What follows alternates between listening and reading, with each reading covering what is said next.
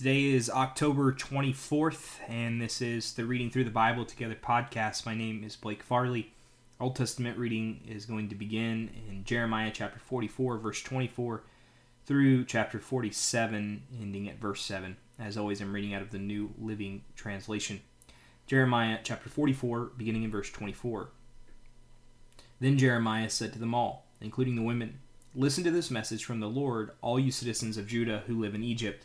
This is what the Lord of Heaven's armies, the God of Israel, says. You and your wives have said, 'We will keep our promises to burn incense and pour out liquid offerings to the Queen of Heaven,' and you have proved by your actions that you meant it. So go ahead and carry out your promises and vows to her. But listen to this message from the Lord, all you Judeans now living in Egypt. I have sworn by my great name, says the Lord, that my name will no longer be spoken by any of the Judeans in the land of Egypt. None of you may invoke my name or use this oath, as surely as the sovereign Lord lives. For I will watch over you to bring you disaster and not good. Everyone from Judah who is now living in Egypt will suffer war and famine until all of you are dead. Only a small number will escape death and return to Judah from Egypt. Then all those who came to Egypt will find out whose words are true, mine or theirs. And this is the proof I give you, says the Lord, that all I have threatened will happen to you, and that I will punish you here. This is what the Lord says.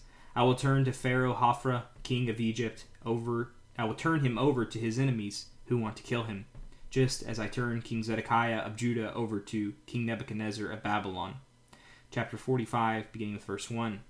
The prophet Jeremiah gave a message to Baruch, son of Neriah, in the 4th year of the reign of Jehoiakim, son of Josiah, after Baruch had written down everything Jeremiah had directed to him. He said, "This is what the Lord, the God of Israel, says to you, Baruch. You have said, 'I am overwhelmed with trouble. Haven't I had enough pain already?' And now the Lord has added more. I am worn out from sighing and can find no rest. Baruch, this is what the Lord says. I will destroy this nation that I built. I will uproot what I planted. Are you seeking great things for yourself? Don't do it. I will bring great disaster upon all these people, but I will give you your life as a reward wherever you go. I, the Lord, have spoken." Chapter 46, beginning with verse 1. The following messages are given to Jeremiah the prophet from the Lord concerning foreign nation. The following messages were given to Jeremiah the prophet from the Lord concerning foreign nations.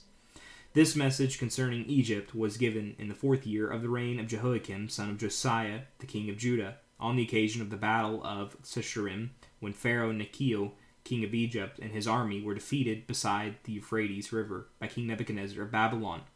"Prepare your shields and advance into battle. Harness the horses and mount the stallions. Take your positions. Put on your helmets. Sharpen your spears and prepare your armor. But what do I see? The Egyptian army flees in terror. The bravest of its fighting men run without a backward glance. They are terrorized at every turn, says the Lord. The swiftest runners cannot flee. The mightiest warriors cannot escape. By the Euphrates River to the north, they stumble and fall.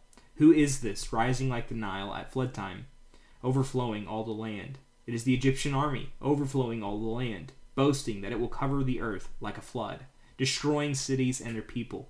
Charge your horses and chariots." Charge. Yeah, like their car batteries. Let me try that again. Charge, you horses and chariots. Attack, you mighty warriors of Egypt. Come, all you allies from Ethiopia, Libya, and Lydia, who are skilled with the shield and bow. For this is the day of the Lord of Heaven's armies. A day of vengeance on his enemies. The sword will devour until it is satisfied, yes, until it is drunk with your blood. The Lord of Heaven's armies, will receive a sacrifice today in the north country. In the north country beside the Euphrates River. Go up to Gilead to get medicine, O virgin daughter of Egypt.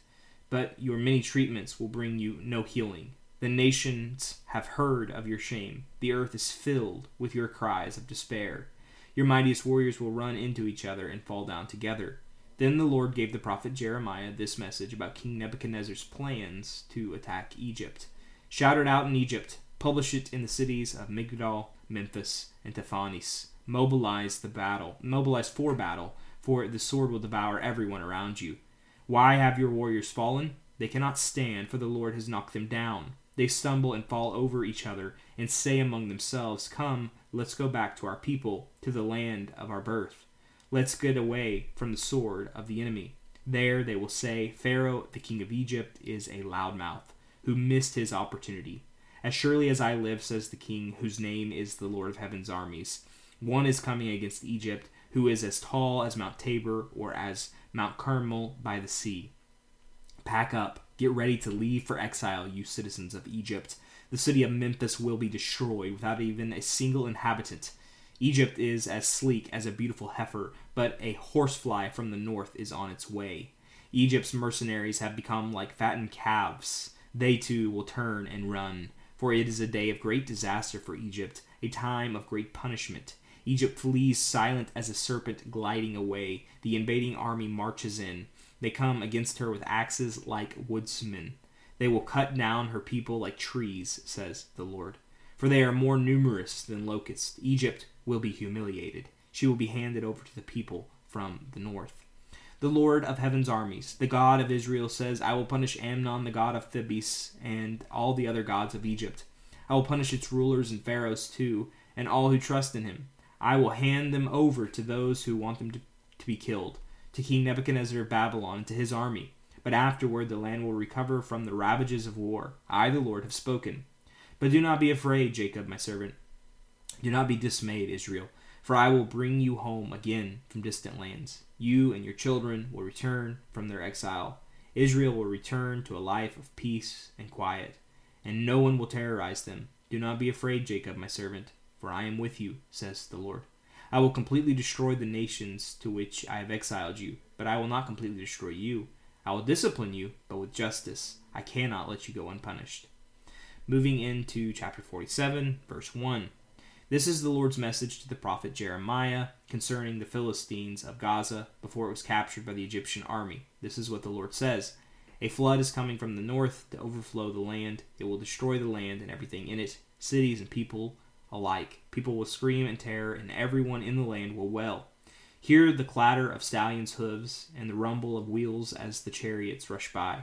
Terrified fathers run madly, without a backward glance at their helpless children. The time has come for the Philistines to be destroyed, along with their allies from Tyre and Sidon. Yes, the Lord is destroying the remnant of the Philistines, those colonists from the inland of Crete. Gaza will be humiliated, its head shaved bald. Ashkelon will lie silent. You remnant from the Mediterranean coast, how long will you cut yourselves in mourning? Now, O sword of the Lord, when will you be at rest again? Go back into your sheath, rest, and be still.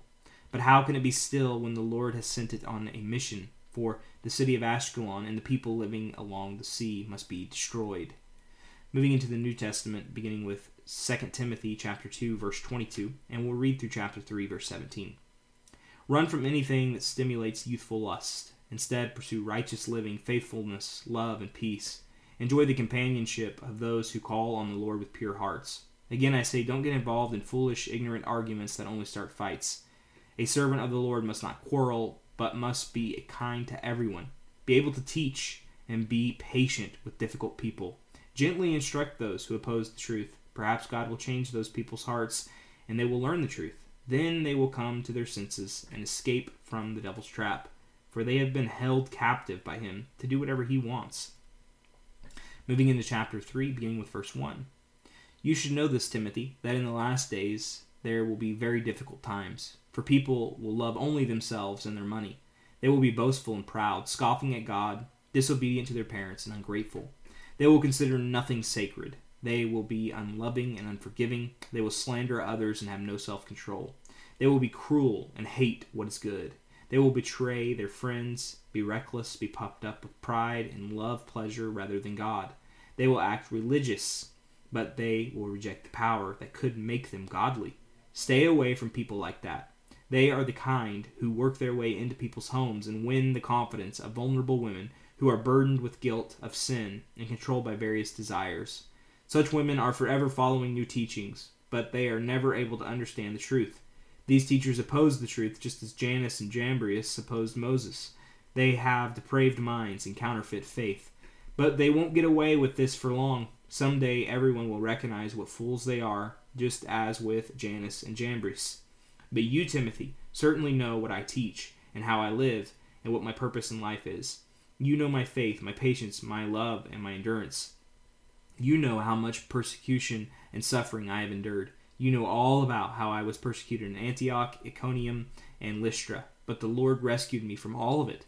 Yes, and everyone who wants to live a godly life in Christ Jesus will suffer persecution. But evil people and impostors will flourish.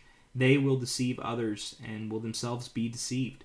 But you must remain faithful to the things you have been taught. You know they are true, for you know you can trust those who taught you. You have been taught the Holy Scriptures from childhood, and they have given you the wisdom to receive the salvation that comes by trusting in Christ Jesus. All Scripture is inspired by God and is useful to teach us what is true and to make us realize what is wrong in our lives. It corrects us when we are wrong, and it teaches us to do what is right. God uses it to prepare and equip His people to do every good work. That concludes our New Testament reading. Moving into our Proverbs reading for today, it's going to come to us from Proverbs chapter 26, verses 6 through 8. Trusting a fool to convey a message is like cutting off one's feet or drinking poison. A proverb in the mouth of a fool is as useless as a paralyzed leg. Honoring a fool is as foolish as tying a stone to a slingshot. And finally, we will be ending today's reading with a reading from Psalm 94, as always in a posture of prayer. This is the 94th Psalm. Verse 1. O Lord, the God of vengeance, O God of vengeance, let your glorious justice shine forth. Arise, O Judge of the earth, give the proud what they deserve. How long, O Lord? How long will the wicked be allowed to gloat? How long will they speak with arrogance? How long will these evil people boast? They crush your people, Lord, hurting those you claim as your own. They kill widows and foreigners and murder orphans. The Lord isn't looking, they say, and besides, the God of Israel doesn't care. Think again, you fools. When will you finally catch on? Is he deaf, the one who made your ears? Is he blind, the one who formed your eyes? He punishes the nations. Won't he also punish you? He knows everything. Doesn't he also know what you are doing? The Lord knows people's thoughts, and he knows they are worthless. Joyful are those you discipline, Lord, those you teach with your instructions. You give them relief from troubled times until a pit is dug to capture the wicked. The Lord will not reject his people. He will not abandon his special possession. Judgment will again be founded on justice, and those with virtuous hearts will pursue it. Who will protect me from the wicked? Who will stand up for me against evildoers? Unless the Lord has helped me, I would soon have settled in the silence of grave. I cried out, I am slipping, but your unfailing love, O Lord, supported me. When doubts filled my mind, your comfort gave me renewed hope and cheer. Can unjust leaders claim that God is on their side? Leaders whose decrees permit injustice? They gang up against the righteous and condemn the innocent to death. But the Lord is my fortress. My God is the mighty rock where I hide. God will turn the sins of evil people back on them. He will destroy them for their sins. The Lord our God will destroy them. Father God, thank you that you are our mighty fortress and that you've made a way for our sins to be covered through Christ Jesus. Thank you for this reading, and thank you for yet another day. It's in your name we pray. Amen. Well, friends, thank you so much for joining me for today's reading, and I hope to see you back here tomorrow as we continue our journey reading through the Bible together.